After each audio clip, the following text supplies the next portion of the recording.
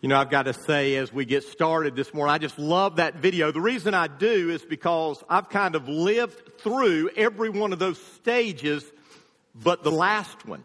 And that picture of the little girl coming into the bedroom and climbing into bed with mom and dad. There was a point, and I was trying to think in my mind, and we never got to 4, but there was a point where it was Sherry and myself and 3 of our kids in the bed. And you say, that's not healthy, and I can live with that, but it happened. We literally came to a point where we had to lock our door to keep them from coming to get in bed with us after we put them in their bed and they fell asleep. And the very first time that happened, Jonathan, who was, I don't know how old he was at that point in time, 15, 16, just joking. But but you know, he came and he did the door and it was locked. And we thought he went back to bed. We got up the next morning and opened our door, and there he was at our door, asleep on the floor. And so I want you to know, and the reason I say that is because as we go through this series for the next 6 weeks, this isn't just for the newlywed or the nearly wed. It's for those who are in the twilight of their marriages.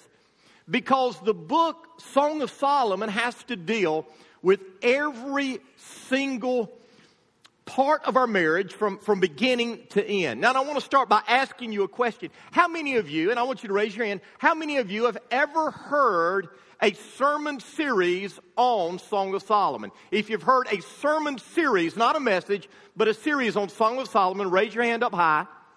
All righty.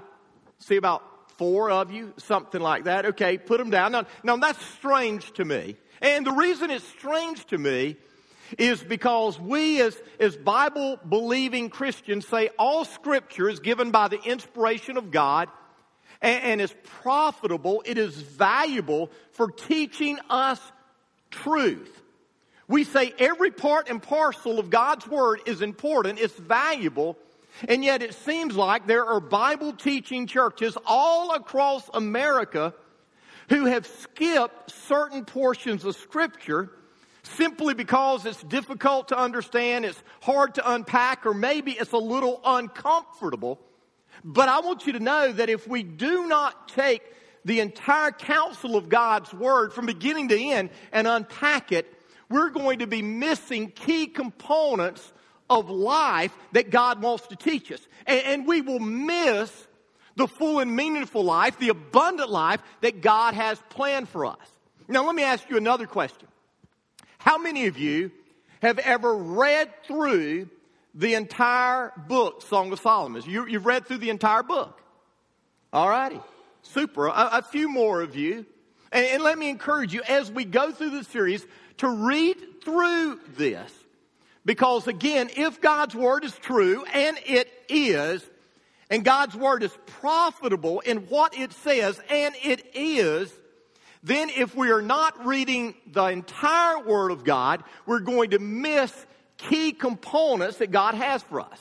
Now, like, let me give you an example, because God's Word speaks to different areas of our life. The book of Genesis tells our origin story.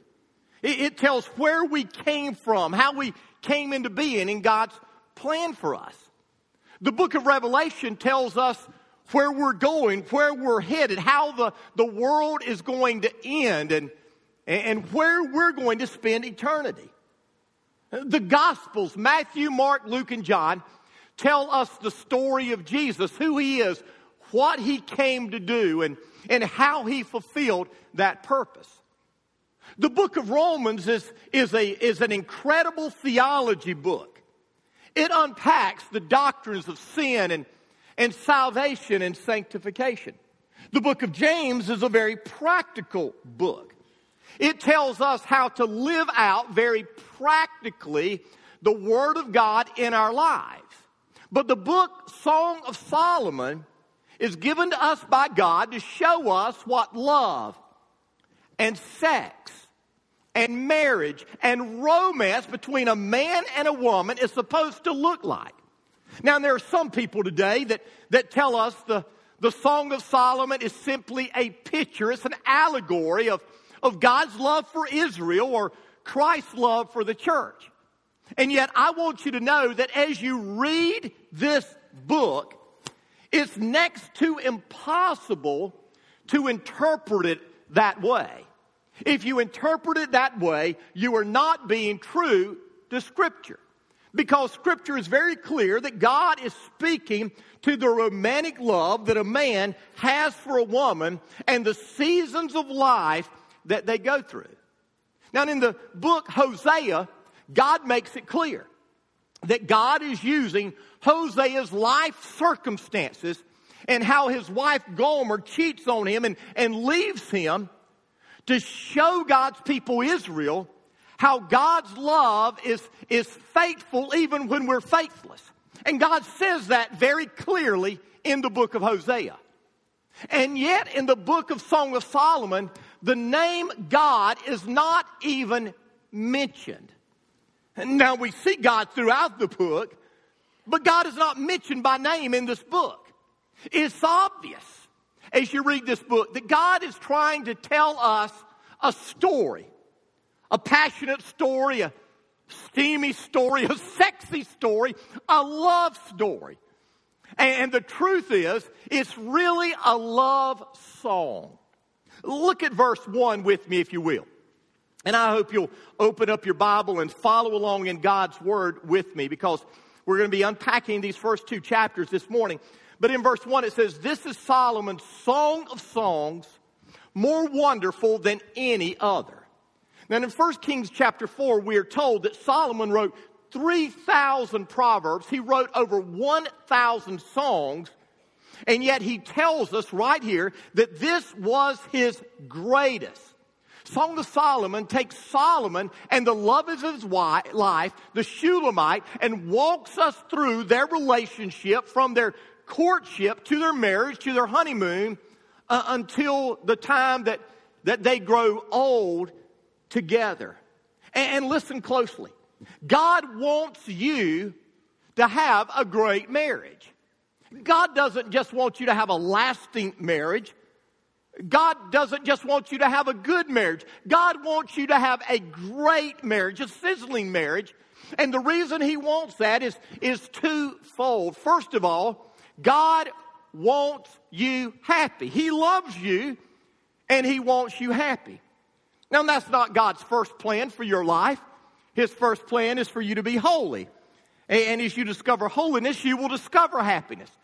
But God loves you and God wants you happy.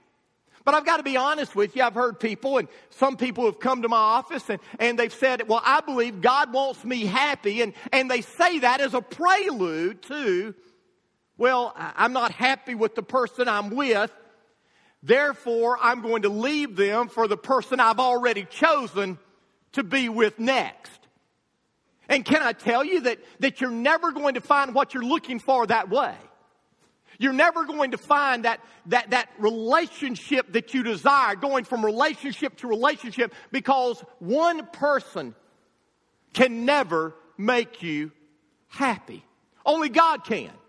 And when you discover God's plan and you surrender, you submit to God's plan, then God begins to do a work in you and through you that brings happiness to your life. So God loves you and God wants you happy. But there's a second reason, and that's because your marriage is a picture to the world of Christ's love for us. It makes that very clear in Ephesians chapter 5.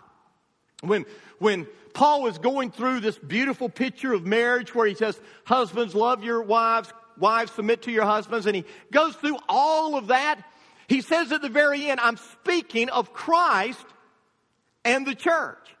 And so what he is saying is, our marriage is a picture to the world of Christ's love for us. And how good our marriage is will depict to the world how great God's love is. If we have lousy marriages, it's saying to the world, well, this God must really not be that great. But when people are looking for something and and they discover that our marriages seem to be something that they don't have, then let me tell you, that will be a hook to the world that God has something greater for us. You see, God wants us to have healthy marriages. He wants us to have loving marriages. He wants us to have, listen, steamy, sexy marriages. He really does. And yet, from all the research I've done, it doesn't look like that's the kind of marriages most people have. Statistics reveal that 1 in 4 of the people in this room are either in a bad marriage right now or are coming out of a bad marriage. Did you hear that? 1 in 4 of the people in this room are either in a bad marriage or they're coming out of a bad marriage. Over 50% of all couples who intend to stay together, they're not planning on a divorce, they're not looking for a divorce, they intend to stay together. Over 50% of those couples say, if I had it to do all over again, I would marry someone else. Now that's frightening to me. It is sad to me that over 50% of married couples are sitting in loveless marriages, hanging on because that's what they're supposed to do. But when God wants you to have not just a good marriage, but a great marriage. Now, before we go any further, we've got to address something for all of you who have read the Old Testament or know anything about the story of Solomon. And that is, as we read this book, Song of Solomon, how can he be so passionate with this woman when he had so many wives, when he had so many concubines?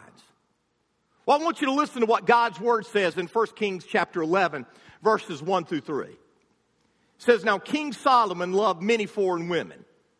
Besides Pharaoh's daughter, he married women from Moab and Ammon and Edom and Sidon and from among the Hittites. The Lord had clearly instructed the people of Israel, you must not marry them because they will turn your hearts to their gods. Yet, Solomon insisted on loving them anyway. He had 700 wives of royal birth, 300 concubines. And in fact, they did turn his heart away from the Lord. That's what happened. Now, you see, I'm convinced, like many others, that Song of Solomon was written when Solomon was a young man. And he had fallen head over heels in love with Shulamite. The book of Proverbs was written when Solomon was middle-aged. And he had begun to make some not-so-wise choices. The book of Ecclesiastes was written toward the end of his life, where he had made all of these poor choices, and he had discovered that even though he had searched for meaning and fulfillment and in happiness and in money and in wealth and in sex and in drunken revelry and all kind of things, he couldn't find it. And finally, he came back to the conclusion that what we really need to do is fear God and serve Him forever. And so at the end of his life, he made this turn back to God because he discovered that what he was looking for, where his heart was turned because of these relationships with all of these women who served other gods, he realized that he could never find happiness in that. And he turned back to the very beginning. In Proverbs chapter 5, I think Solomon gives us a picture of what every one of us should look for. He gives us some sound advice, and it's from his personal experience. Listen to what he said. He said, drink water from your own well. Share your love only with your wife. Why spill the water of your springs into streets, having sex with just anyone? You should reserve it for yourselves. Never share it with strangers. Let your wife be a fountain of blessing for you.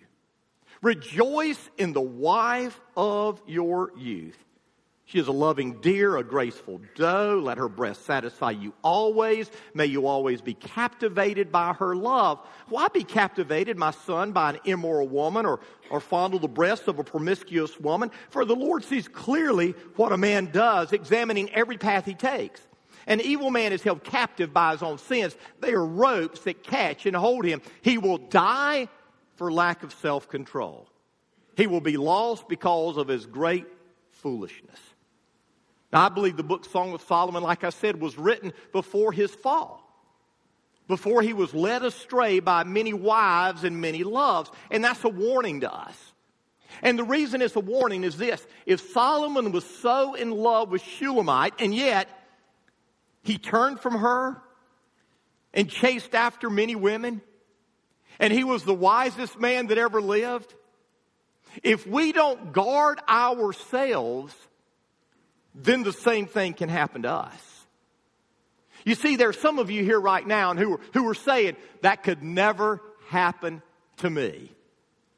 Watch out. Because Solomon was a lot more wise than you, and it happened to him.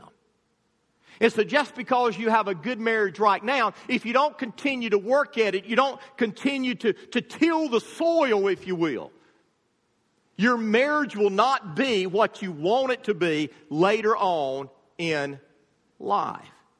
Now, as we get started, I want you to discover this, and you can write this down. A good marriage isn't so much about finding the right person as it is being the right person. Let me say that again.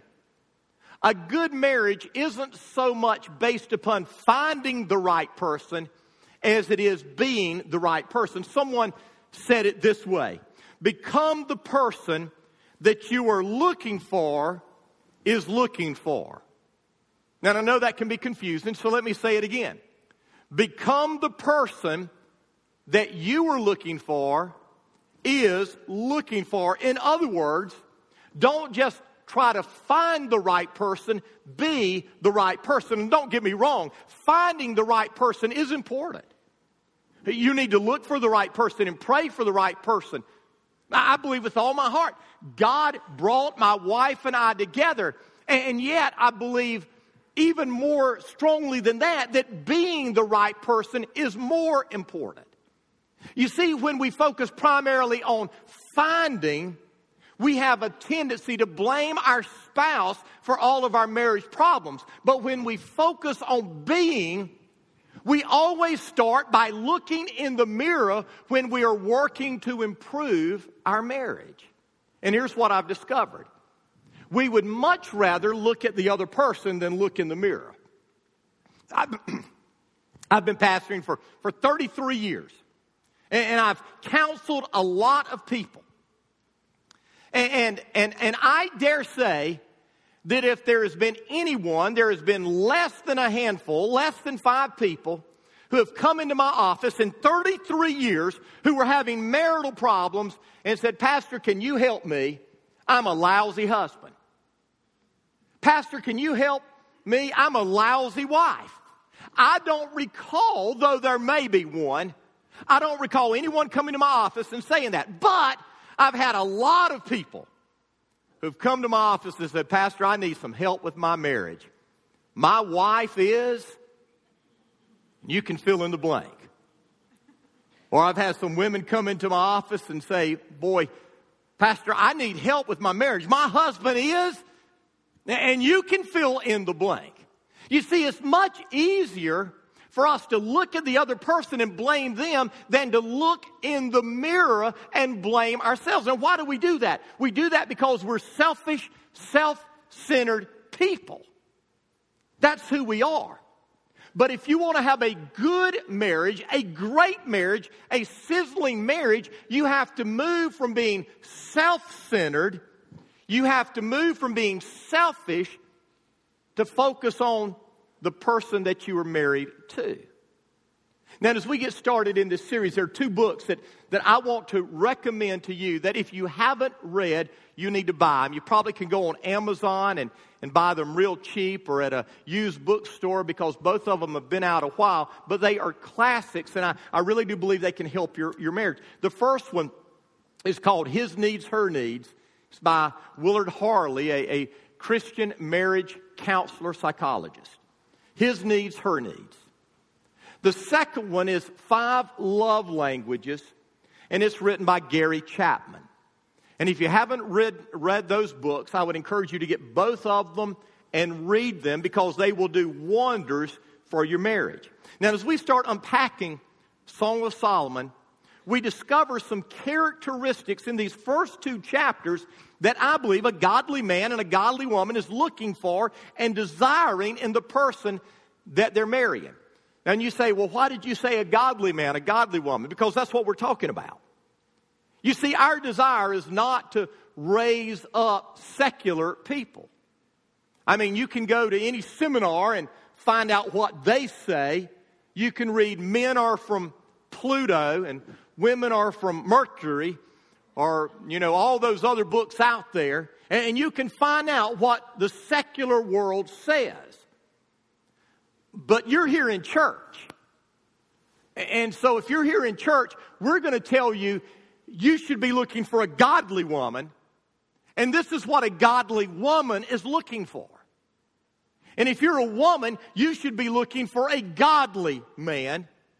And this is what a godly man is looking for. So let's jump into this. And we're going to have to hurry this first week, because we're going to talk about 5 characteristics that a woman should look for, 5 characteristics that a man should look for. You can unpack them a little more, but we're going to try to hit it as thoroughly as we can. First of all, a godly woman looks for a man who has godly character. Now, I know if your Bible is open, you're saying, let's read verse 2. I like verse 2, especially if you're a man. But we're going to head on to verse 3. We're going to come back to verse 2. But in verse 3, it says this, how fragrant, and this is the Shulamite speaking. She says, how fragrant your cologne. Your name is like a spreading fragrance. No wonder all the young women love you. Now, Shulamite isn't just saying here that Solomon smelled good, though he did smell good. She liked the smell of his fragrance. She liked the smell of his cologne. You see, in that day, people didn't take baths and showers like we do today. Hopefully, you take a bath or a shower every day. If you don't, that's step 1 to finding a spouse, okay? If you don't take a bath or shower every day, let me just tell you, hygiene matters. So take a bath, take a shower, brush your teeth, put on some good smelling stuff, because that does matter. But that isn't what she's talking about here. You see, in that day, they didn't take baths like we do today, but what they did is they would take these sweet-smelling oils and they would rub them on their bodies, one, to kind of put moisture in their skin, because they lived in this arid condition, and it would help their skin to keep it from drying out, but then also it helped with the smell, because they just didn't take baths every day. They didn't take showers. They would just kind of wash off. And so she's saying, I love the way you smell. But then she says this, your cologne reminds me of your name. And your name is just as sweet. Now, biblically, your name was descriptive of who you were. It revealed your character. And she is saying, your name is like a spreading fragrance. Now, the literal translation there is, your name is like purified oil. Purified oil was the first pressing of the oil from the olive trees. It was the purest oil. And the purified oil, the first pressing, was only used in the temple. And so she is saying, your name is like the oil that burns the candles in the Holy of Holies. She is saying, your name is a holy name. Your name is a godly name. Your character is holy. Your character is godly. Ladies, listen to me. First and foremost, look for a godly man. If you're single, don't look for a man and try to make him godly. Look for a godly man and walk through life with him. And notice, she said all the girls she knew thought Solomon was something special.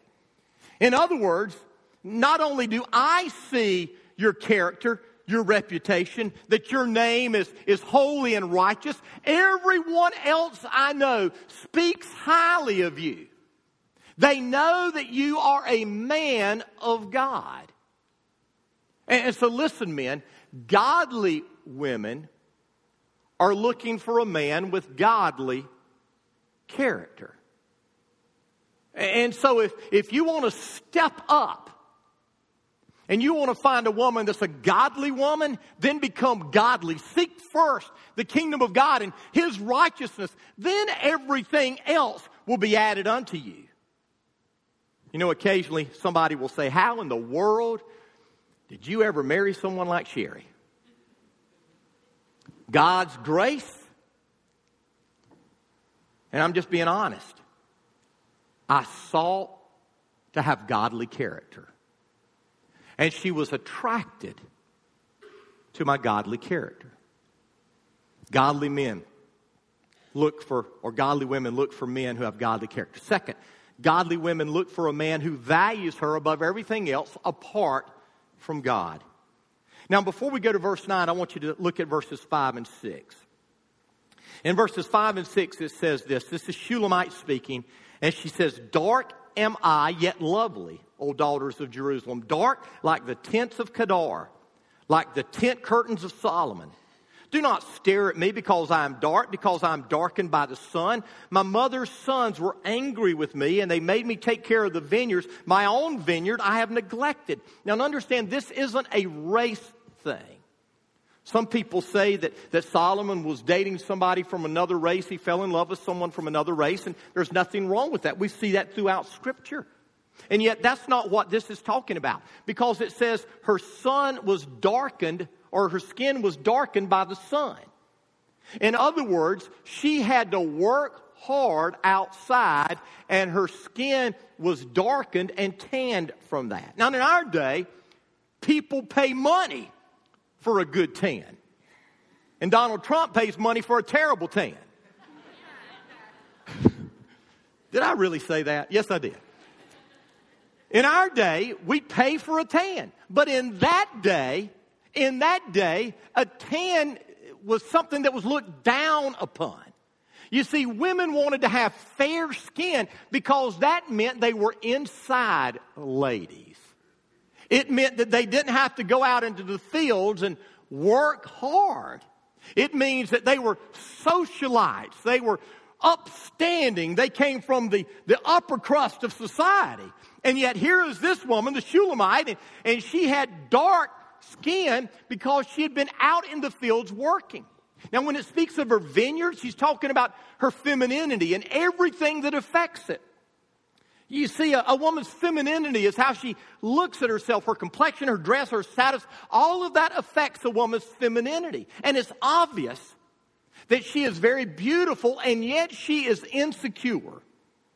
She said, don't stare at me. I'm dark, and I'm dark because my brothers made me go out and work out in the field, and she's very self-conscious about it. But I want you to notice what Solomon says in verse 9.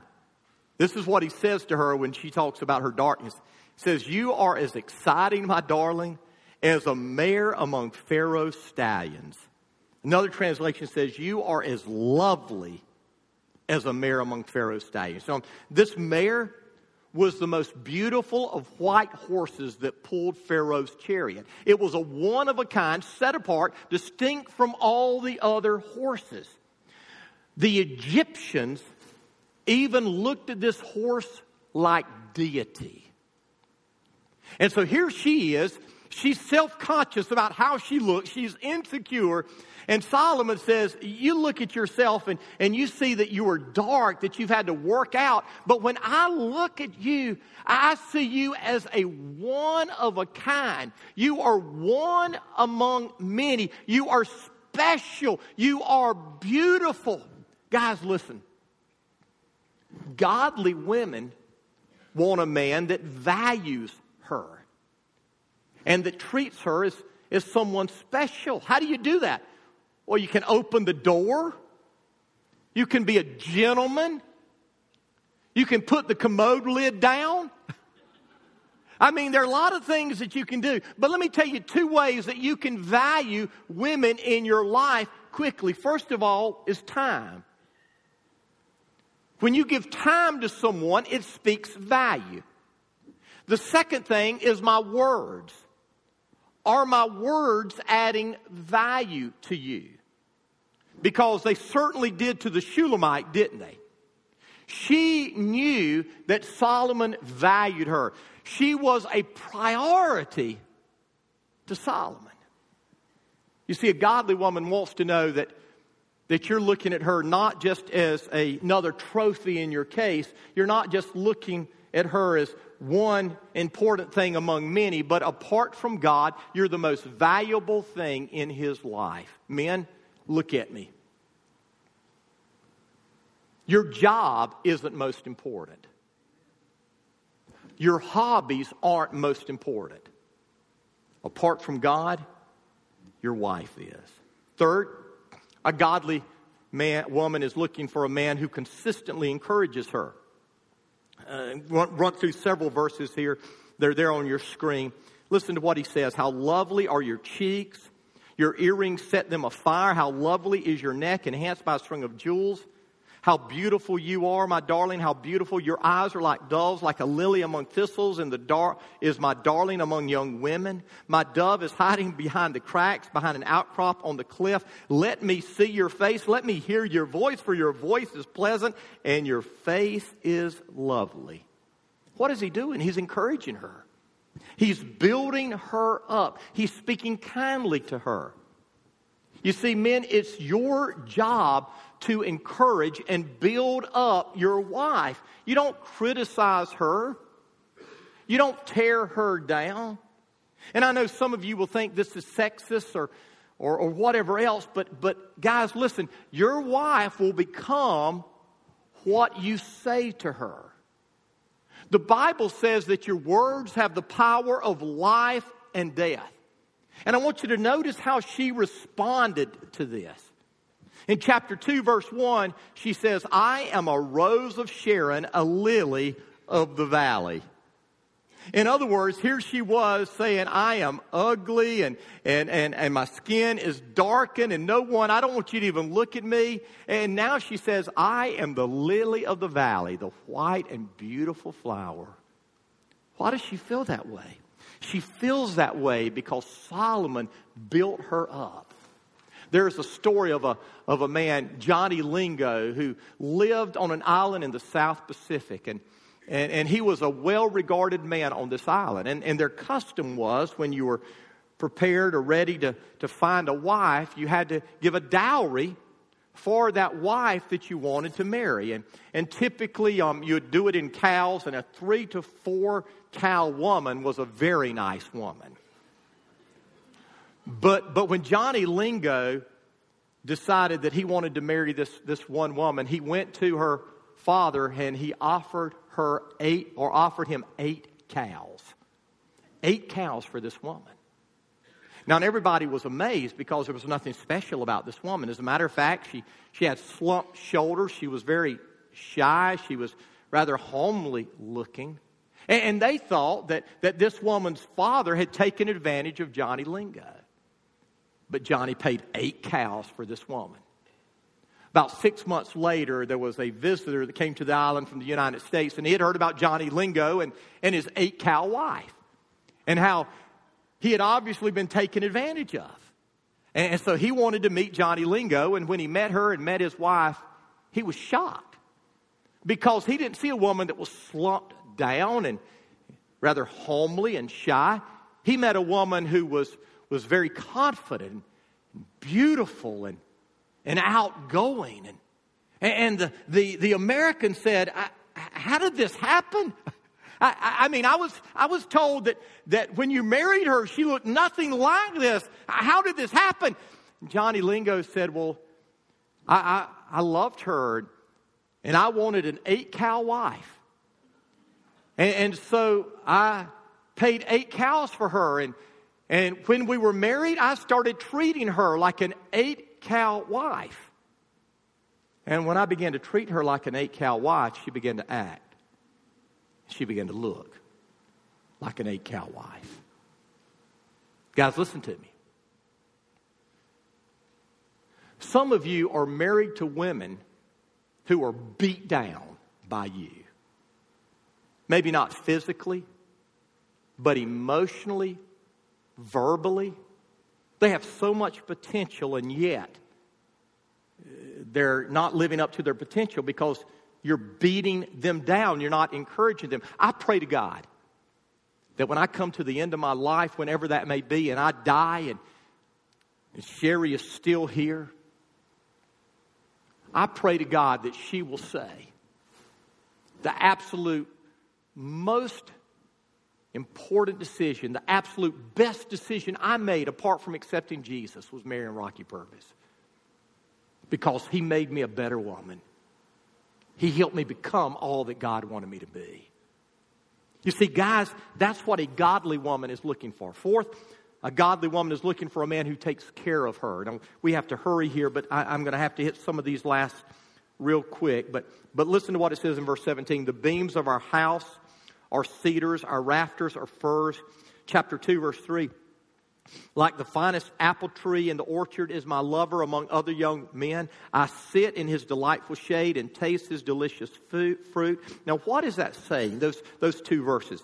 It's saying that Shulamite feels safe and secure in his presence. In other words, Solomon is her protector. He is her provider. He is her pastor. And I got to tell you, women, godly women, are looking for that kind of man. You see, men, you set the tone. Physically, financially, spiritually, you are responsible for taking care of your wife. Does that mean that she can't work? Absolutely not. Does that mean that she can't make more than you do? Absolutely not. But what it does mean, and look at me, it means that you have been given a God-given responsibility by God to take care of your wife. It's your responsibility to provide for her, to nurture her, to protect her. That's your responsibility given to you by God. And right here, she's thanking Solomon for being a hard-working man. There are some single guys that are saying, I want a good woman. And what they need to do to find a good woman is get off the couch, quit playing Nintendo or whatever it is that we play today. Get a job and work hard, and maybe they will find somebody. You see, women are looking for security. Women aren't looking to marry babies and make men. Women are looking to marry men and then make babies. And so men, we need to understand that godly women are looking for men who can take care of them. Now notice what happens here, and we're not going to get into this. We just don't have time, and we're going to deal with it later on in this series. But I want you to notice the result thus far of what happened. I mean, because Solomon is coming in here, and he's just loving her and valuing her and taking care of her. Chapter 2, verse 5, this is what Shulamite says. Strengthen me with raisins. Refresh me with apples, for I am faint with love. And you go, what does that mean? Well, raisins were an aphrodisiac. The next verse, verse 6 says, his left arm is under my head and his right arm embraces me, and God bless the reading of his word. What Shulamite is saying is, man, I am so in love with this guy. I just want to, well, I'm not going to tell you what she wants. You're going to have to figure it out yourself, but man, she's just wanting to get with Solomon, and she's wanting to make babies. And you know, the thing, God doesn't sit back and say, you know, you're not married yet. Those feelings are wrong. Don't have those feelings. He's not saying that. He's not saying there's anything wrong with your attraction, your feelings for Solomon. But she is warned later on, do not awaken love until it's time. And so what we have to do is we have to recognize that it's okay to have certain feelings when you're in this courtship stage, but you don't act on those feelings. And so when a woman is valued like that, she's going to be responsive. But finally, and let me just hit this quickly, a godly woman is looking for a man who pursues her. Chapter 2, verse 4 says, he escorts me to the banquet hall. It is obvious how much he loves me. Chapter 2, verse 8, I just want to read this to you real quick. It says, I hear my lover coming. This is Shulamite speaking. He's leaping over the mountains, bounding over the hills. My lover is like a swift gazelle and a young stag. A stud in today's language. Look, there he is behind the wall, looking through the window, peering into my room. Now you're going, golly, is he some kind of peeping Tom? No, he's just excited. He's gone to her house and he's ready to take her out on a date. My lover said to me, rise up, my darling, come away with me, my fair one. Look, the winter is past, the rains are over and gone. The flowers are springing up, the season of singing birds has come. The cooing of turtle doves fill the air. The fig trees are forming young fruit. The fragrant grapevines are blossoming. Rise up, my darling, come away with me, my fair one. What is he doing? He's pursuing her. Now, here's what I've discovered. Listen to me, men. Most men are fairly good, though I believe that we've raised a generation of lazy men. I think most men are fairly good at pursuing when they're in courtship. But then they get married, they have their trophy, and they quit pursuing. But understand, pursuit is not something you do until you find the person you want to marry. Pursuit is something you do for a lifetime. And guys, that's your responsibility. So he was dating her. He was pursuing her. So that's some of the things that a godly woman looks for. And goodness gracious, in about 5 minutes, I've got to give you what a godly man looks for. Boy, this is going to be tough. We have to run through them. First of all, a godly man encourages him. A godly man encourages or looks for a woman who encourages him to lead. Look at verses 2 through 4. This is Shulamite speaking. She says, kiss me and kiss me again, for your love is sweeter than wine. Take me with you. Come, let's run. Wow. I just got to tell you, I love the Bible. Kiss me. Kiss me again. Ladies, can I say to you, that's a good place for you to take your highlighter out and highlight the verse. I mean, if you really want to make your husband happy, you highlight that verse and you look at him and go, this is going to be my life verse. You want to make him happy, then you can do that. Kiss me and kiss me again. Did you know that passionate kissing is the first thing to go when a marriage starts going south? Did you know that? Passionate kissing disappears before sex disappears. Why is that? Because there's something real intimate, isn't there, about passionate kissing. Whereas we've made sex in our culture today an act that anybody can do. So she's saying, kiss me and kiss me again. What is she doing? She's saying, Solomon, come here and take me. I want you to lead me. Listen, godly men are looking for women who want them and encourage them to lead. Men are going to lead something. They're either going to lead in their homes or they're going to lead somewhere else. And if you do not encourage your man to lead in the home, trust me, you are crushing his spirit. The Bible makes it very clear that God expects a man to lead his family. Not to dictate to his family, not to lord over his family, but he is called to lead his family. And a godly man is looking for a woman who encourages that. Doesn't nag. Some of you say, well, I want a godly husband that leads. Well, be a godly wife and quit nagging your husband. Because the Bible says a nagging wife is worse than living on a roof all by yourself. It's pretty bad. So a godly man is looking for a wife who encourages him to lead. Second, a godly man is looking for a wife who admires and affirms him. Let me read some verses here. How happy we are for you, O King. We praise your love even more than wine. How right they are to adore you. My lover, and this is Shulamite speaking here, my lover is like a sachet of myrrh lying between my breast. He is like a bouquet of sweet henna blossoms from the vineyards of En-Gedi. You are so handsome, my love, pleasing beyond words. The soft grass is our bed. I hear my lover coming. He is leaping over the mountains, bounding over the hills. My lover is like a swift gazelle and a young stag. Look, there he is behind the wall. What is this saying? This is saying that Shulamite adores, she admires her husband, and she lets him know.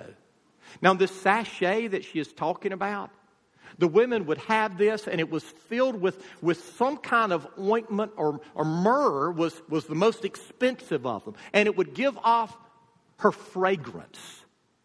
And what she is saying is this: when I'm lying in my bed at night, it's as if you are that sachet of myrrh. I'm thinking of you as I go to sleep. I'm dreaming of you as I sleep. And when I wake up in the morning, you are on my mind. Listen, ladies, you may not realize this, but most men struggle with insecurity. And if a woman comes into our life and starts building us up, we will be like putty in their hands.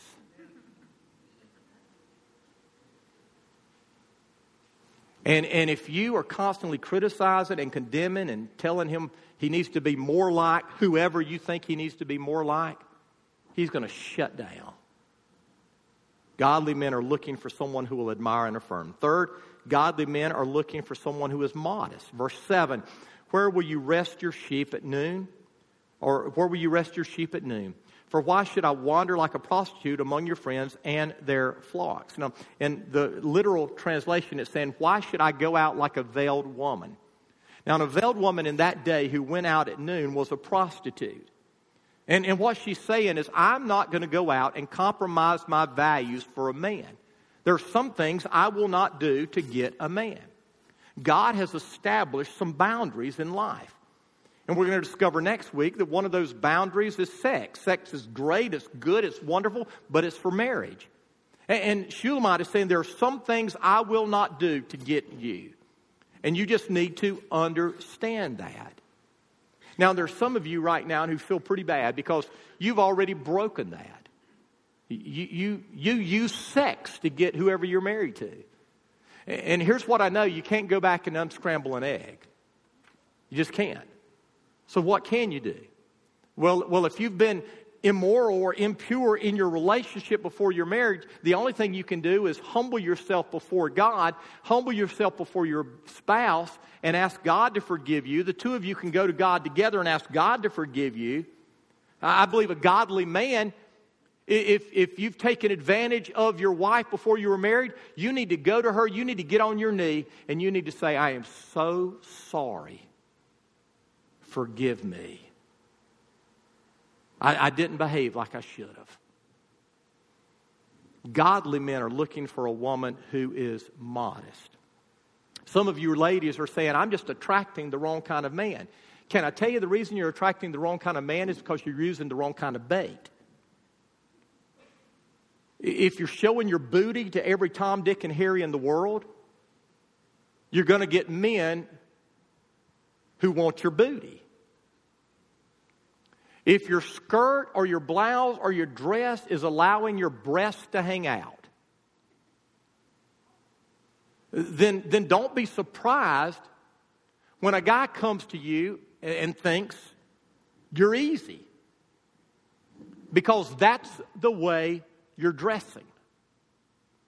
Ladies, listen to me. It's time for Christians to raise the standard.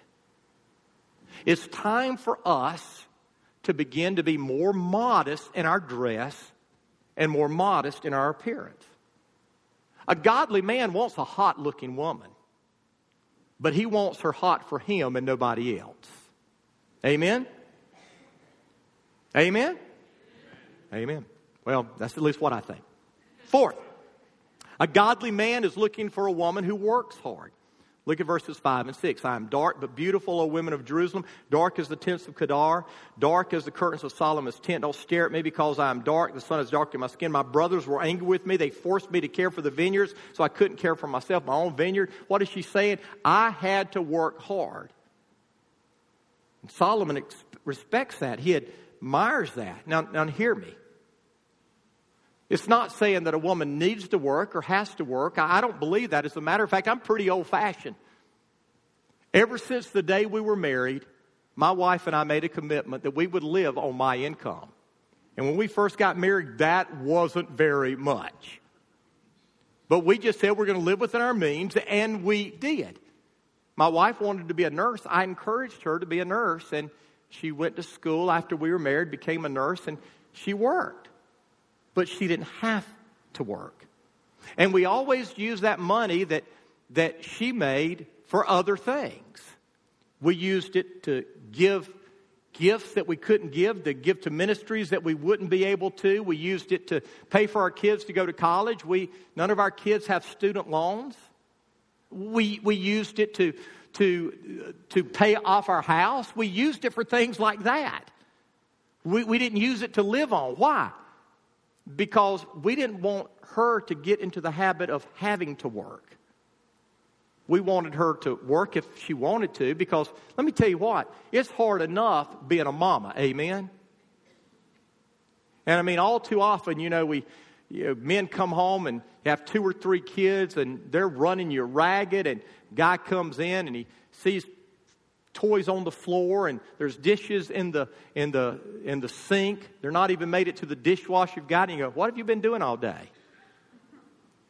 Can I tell you, men, that's not what you want to say.